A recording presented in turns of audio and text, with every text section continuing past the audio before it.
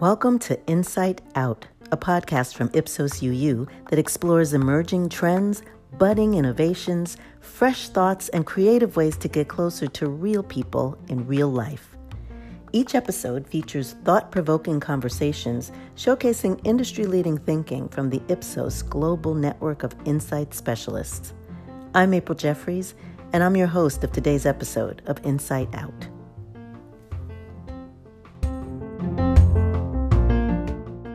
Today we'll be talking to Luciana Obniski, our lead curator from our team in Brazil. She and I had a very interesting discussion about the importance of listening to the voices that fall outside the margins. And in the course of that discussion, we cover some important topics like what being at a disadvantage does to you and how great it is to find meaning in your work. Luciana, hi, how are you? I'm great, April. How are you? I'm good, thanks. Listen, thank you so much for joining us for this podcast. So we've talked a little bit about what we're trying to do this season, which is all about really understanding this notion of the small voice sometimes. And by small, I don't mean in size. I mean in being sort of off the center, right? Not in the middle of the masses. And you have done some really cool work in just trying to make sure that, A, we have access to those voices, and B, to make sure we hear them correctly. So why don't you talk to me a little bit about your project and what possessed you to even go down this path? So my project, the initiative that I started in UU Brazil is called Coloring the Spectrum. It was actually just a normal project, day-to-day work. And as I wrote down 18 to 65 men and women, it just hit me that maybe was not representative of the society that we have today. And then it hit me that might not, that we might not be realizing just how much we're leaving out when we're not paying enough attention. So Coloring the Spectrum is about making sure that we are paying enough attention so that we're not leaving any of the colors. And by colors, I mean all the great qualities that people off of the usual spectrum have and could bring to our projects. What are some of the other ways that we might try to segment people or group people? I feel that this is also very particular to each project. So, for instance, when we are doing a fashion project, a women's fashion project, we have to listen to trans people. The spectrum of people that consume women's fashion is not only women or not only cis women. So we have to make sure that we're listening to everybody that shops in that section. What does women mean these days? It doesn't only mean, the usual, the people that we would go to normally. So I just wanted to make sure that when we're talking about women, we're actually looking at the full spectrum of what women means. Yeah. So, okay, but part of the reason why we end up going back to the old way, if you will, is because those are the people we know, right? We don't necessarily know these other people that, to your point, we need to be talking to. So what's the process, or how do you make sure that you are thinking broadly enough?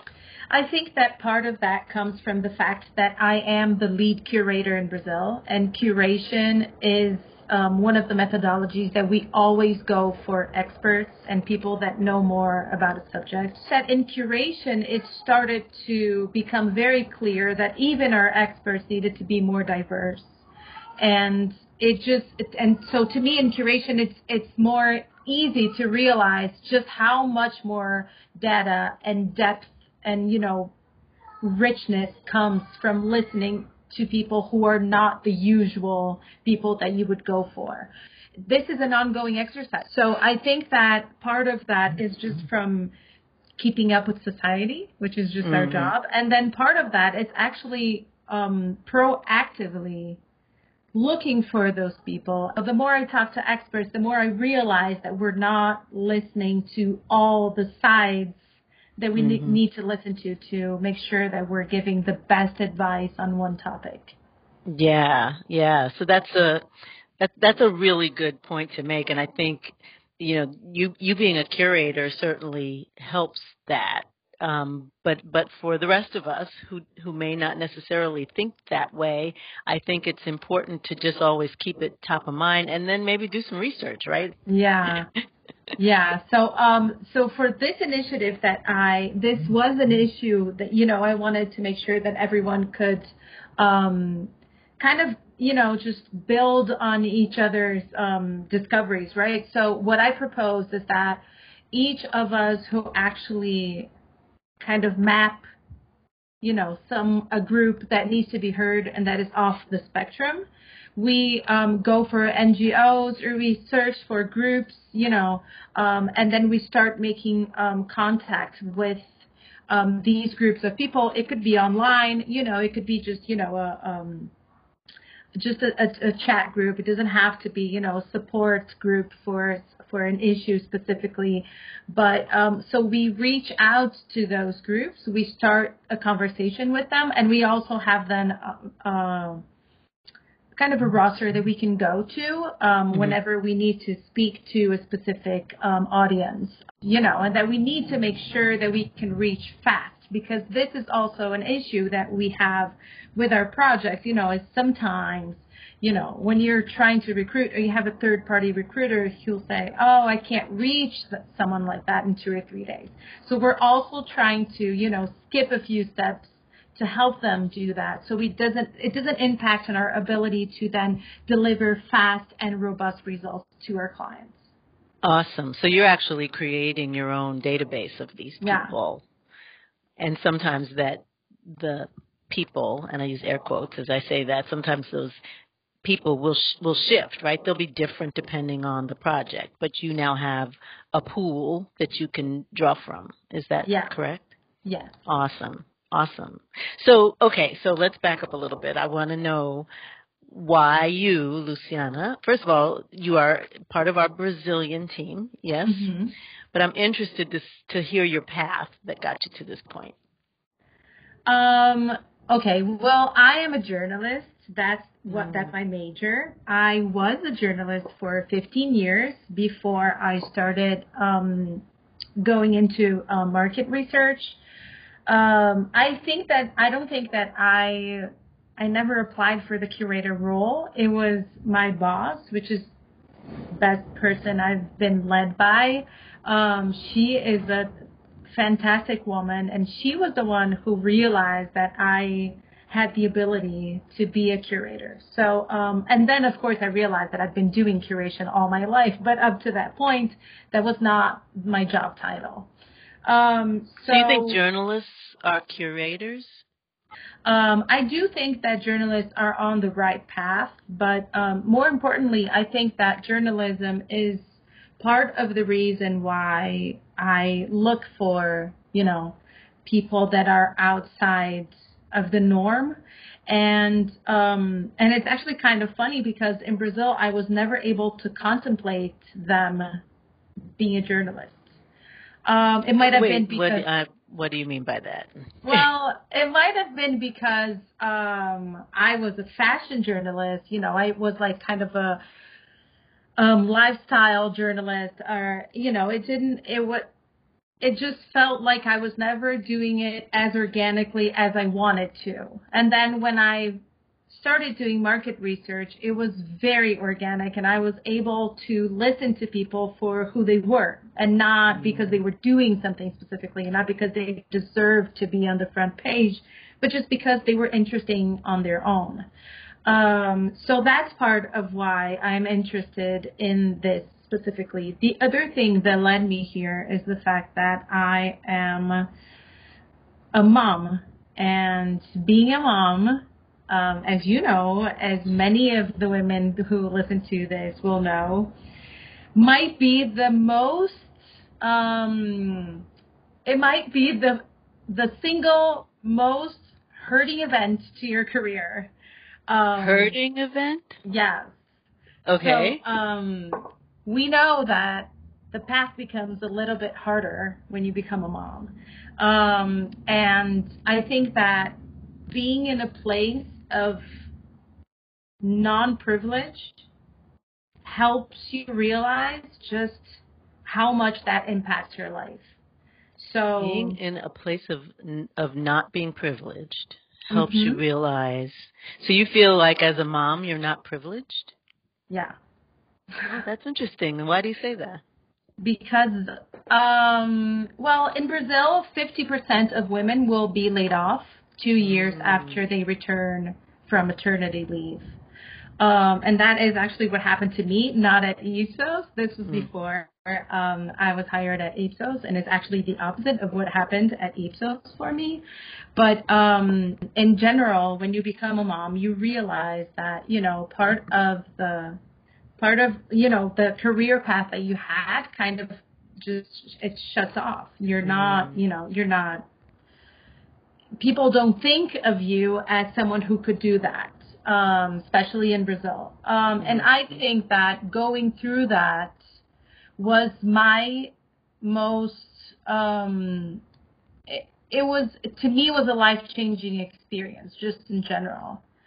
Again, I think that the place of non-privilege changes you forever, no matter when it happens to you or how it happens to you. Well, what if you've never seen privilege, though? What if that's been your experience, the place of not privilege? Then what? Yeah. That's really interesting because, honestly, then there's almost a flip thing that goes on, right? It's almost like there becomes a judgment of the privileged because it's just such a different experience. And it all boils down to not understanding a different experience.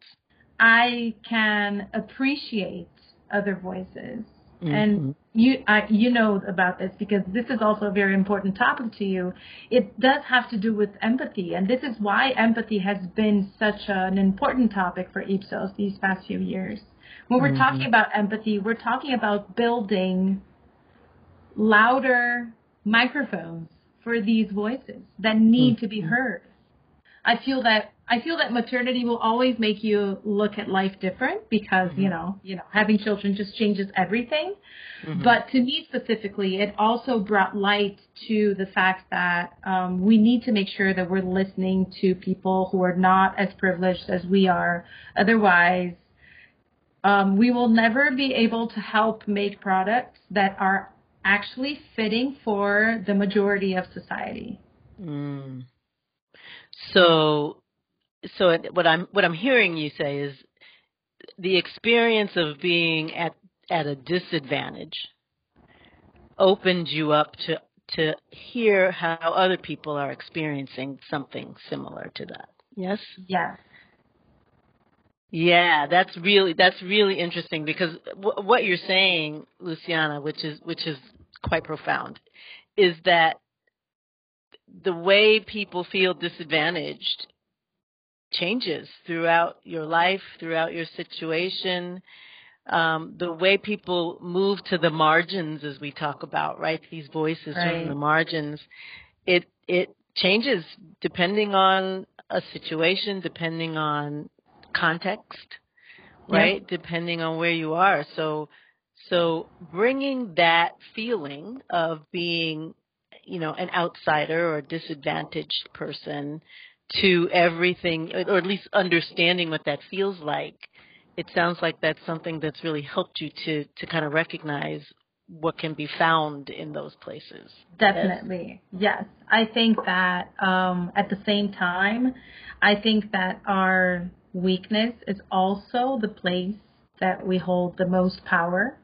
And I feel that when we tap into that, then we are also able to bring both the fear, both the place where the person doesn't feel like they have much advantage is also the place where we can make the most impact. And I think that is also very important for our clients and for us in general, right, as researchers. So, I think that once we've reached into that also, I think the good part about having gone through that is that I feel that it's also easier to tap into that, not only in myself, but in other people as well.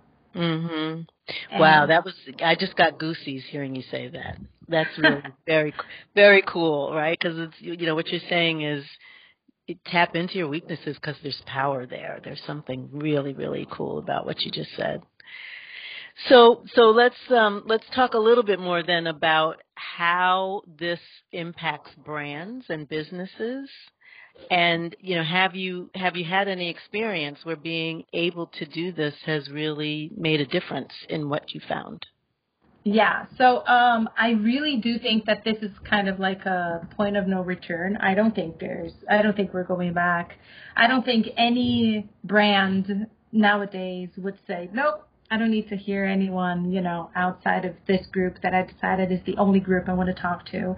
We know that that is not true anymore. So I feel that, the better we get at it, the more our clients will realize that, we are taking them on the journey that they need to go on. There was one project that we were asked to talk to 10 people about actually childhood. And when we recruited these people to talk about childhood, we made sure to include Black pediatricians,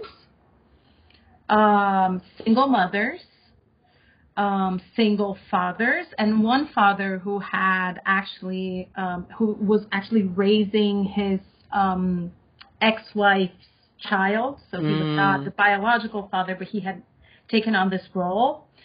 And so we had a pool of people, that we made sure were not the usual. So if we want to talk to fathers, we're not only going to talk to biological fathers. We're going to look for people who have also, taken this role for other reasons. And we are going to then bring what it is that, how was he raised? What were the things that he thought was missing from his life? What are the things that he wants to bring to this child's life? What moved him, or what is really, what is the bond that we talk about? How is it made? Does it come from blood? Does it come when the baby is born?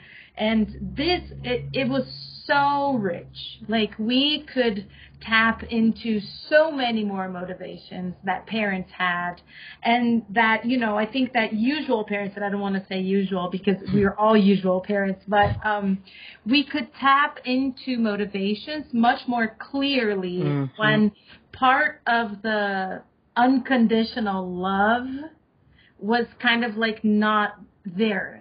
We already knew that this was going to happen, but the client realized that instantly, that having people come from very different backgrounds was very rich for the So let me ask you a question on that, because I was on another project that said something similar, and the trick was when people self-defined as something, it kind of led us to a different conversation as opposed to imposing a definition on someone. So I think what you just described to me is really interesting, because it's that beyond just what we call cultural differences, right? It's what you said is someone who defines themselves as a father, even though he may not be what we traditionally think of as a father. He wouldn't have necessarily checked that box, but he will have a whole nother way of describing fatherhood because it's a personal, self-selected thing that he's done. Yeah. That's amazing. That is amazing. And it says a lot about how we try to impose things on people versus letting them tell us how they've defined themselves at any point in time. Yeah, I think that actually that is particularly special that you're saying, April, because I feel that because we have applied filters as the first step of our work for so long, we've actually started doing that without thinking of everything that we're leaving out as we're doing that. Yeah. This is about us as society taking on the exercise of making sure that we are contemplating everyone that is a part of our society. Yeah. Yeah, and those filters you talked about, it's interesting. It's a necessity because those filters have changed, right? I mean, you can't even just say male Yeah. versus female anymore. Yes, You know, exactly. they're shifting. So Right. There's a spectrum. there's a spectrum. I just think that we as researchers will never stop trying to make sure that we're listening to those voices, because that's also something that, came to me that was, it just made it that much more important to me to make sure that this initiative started and that we were exercising this, because we are talking to the early stage innovation. Mm-hmm. So, who better to bring these new voices than us? And it is also something that we're hearing from our clients, and I think that this is also important for us to say. A few of our big, trendsetter clients have already approached us to make sure that we're expanding the spectrum. Yeah. So this is also about us being the leaders that we are in the market research, category, that we are also making sure to bring this new way to look at society to all our clients, and not only to the ones that have already caught on to the fact that that we are walking towards that much, each and every day, and faster and faster. So this is also about us making sure that we are partnering up with our clients and being the partners that we want to be. Right. So it's our responsibility, is what you're saying, and we should be held accountable to that, right? Yeah, and I think, and in that moment, I feel extremely lucky that my job and my, social view, the way that I want society to be just fits together so well, because that also makes our work so much better, so much more insightful. So, talking about purpose, That is cool. So you found your purpose and you're living it. You go, girl. I really do appreciate the work you've done, and I just want to thank you so much for sharing that with us. Oh, thank you. Thank you for leading the way, for being such an incredible leader for us in diversity and inclusion. It really is, to me, an honor to, go alongside you and help in any way I can. Well, I will pay you for that later. But thank you again for this. And again, welcome to Inside Out. And hopefully we will have you back as you can continue to do these wonderful projects that you're leading. Thank you so much, April.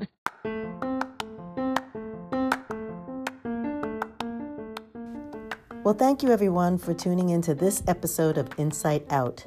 Be sure to hit subscribe on your latest podcasting app to make sure that you'll get all of our latest episodes delivered directly to you.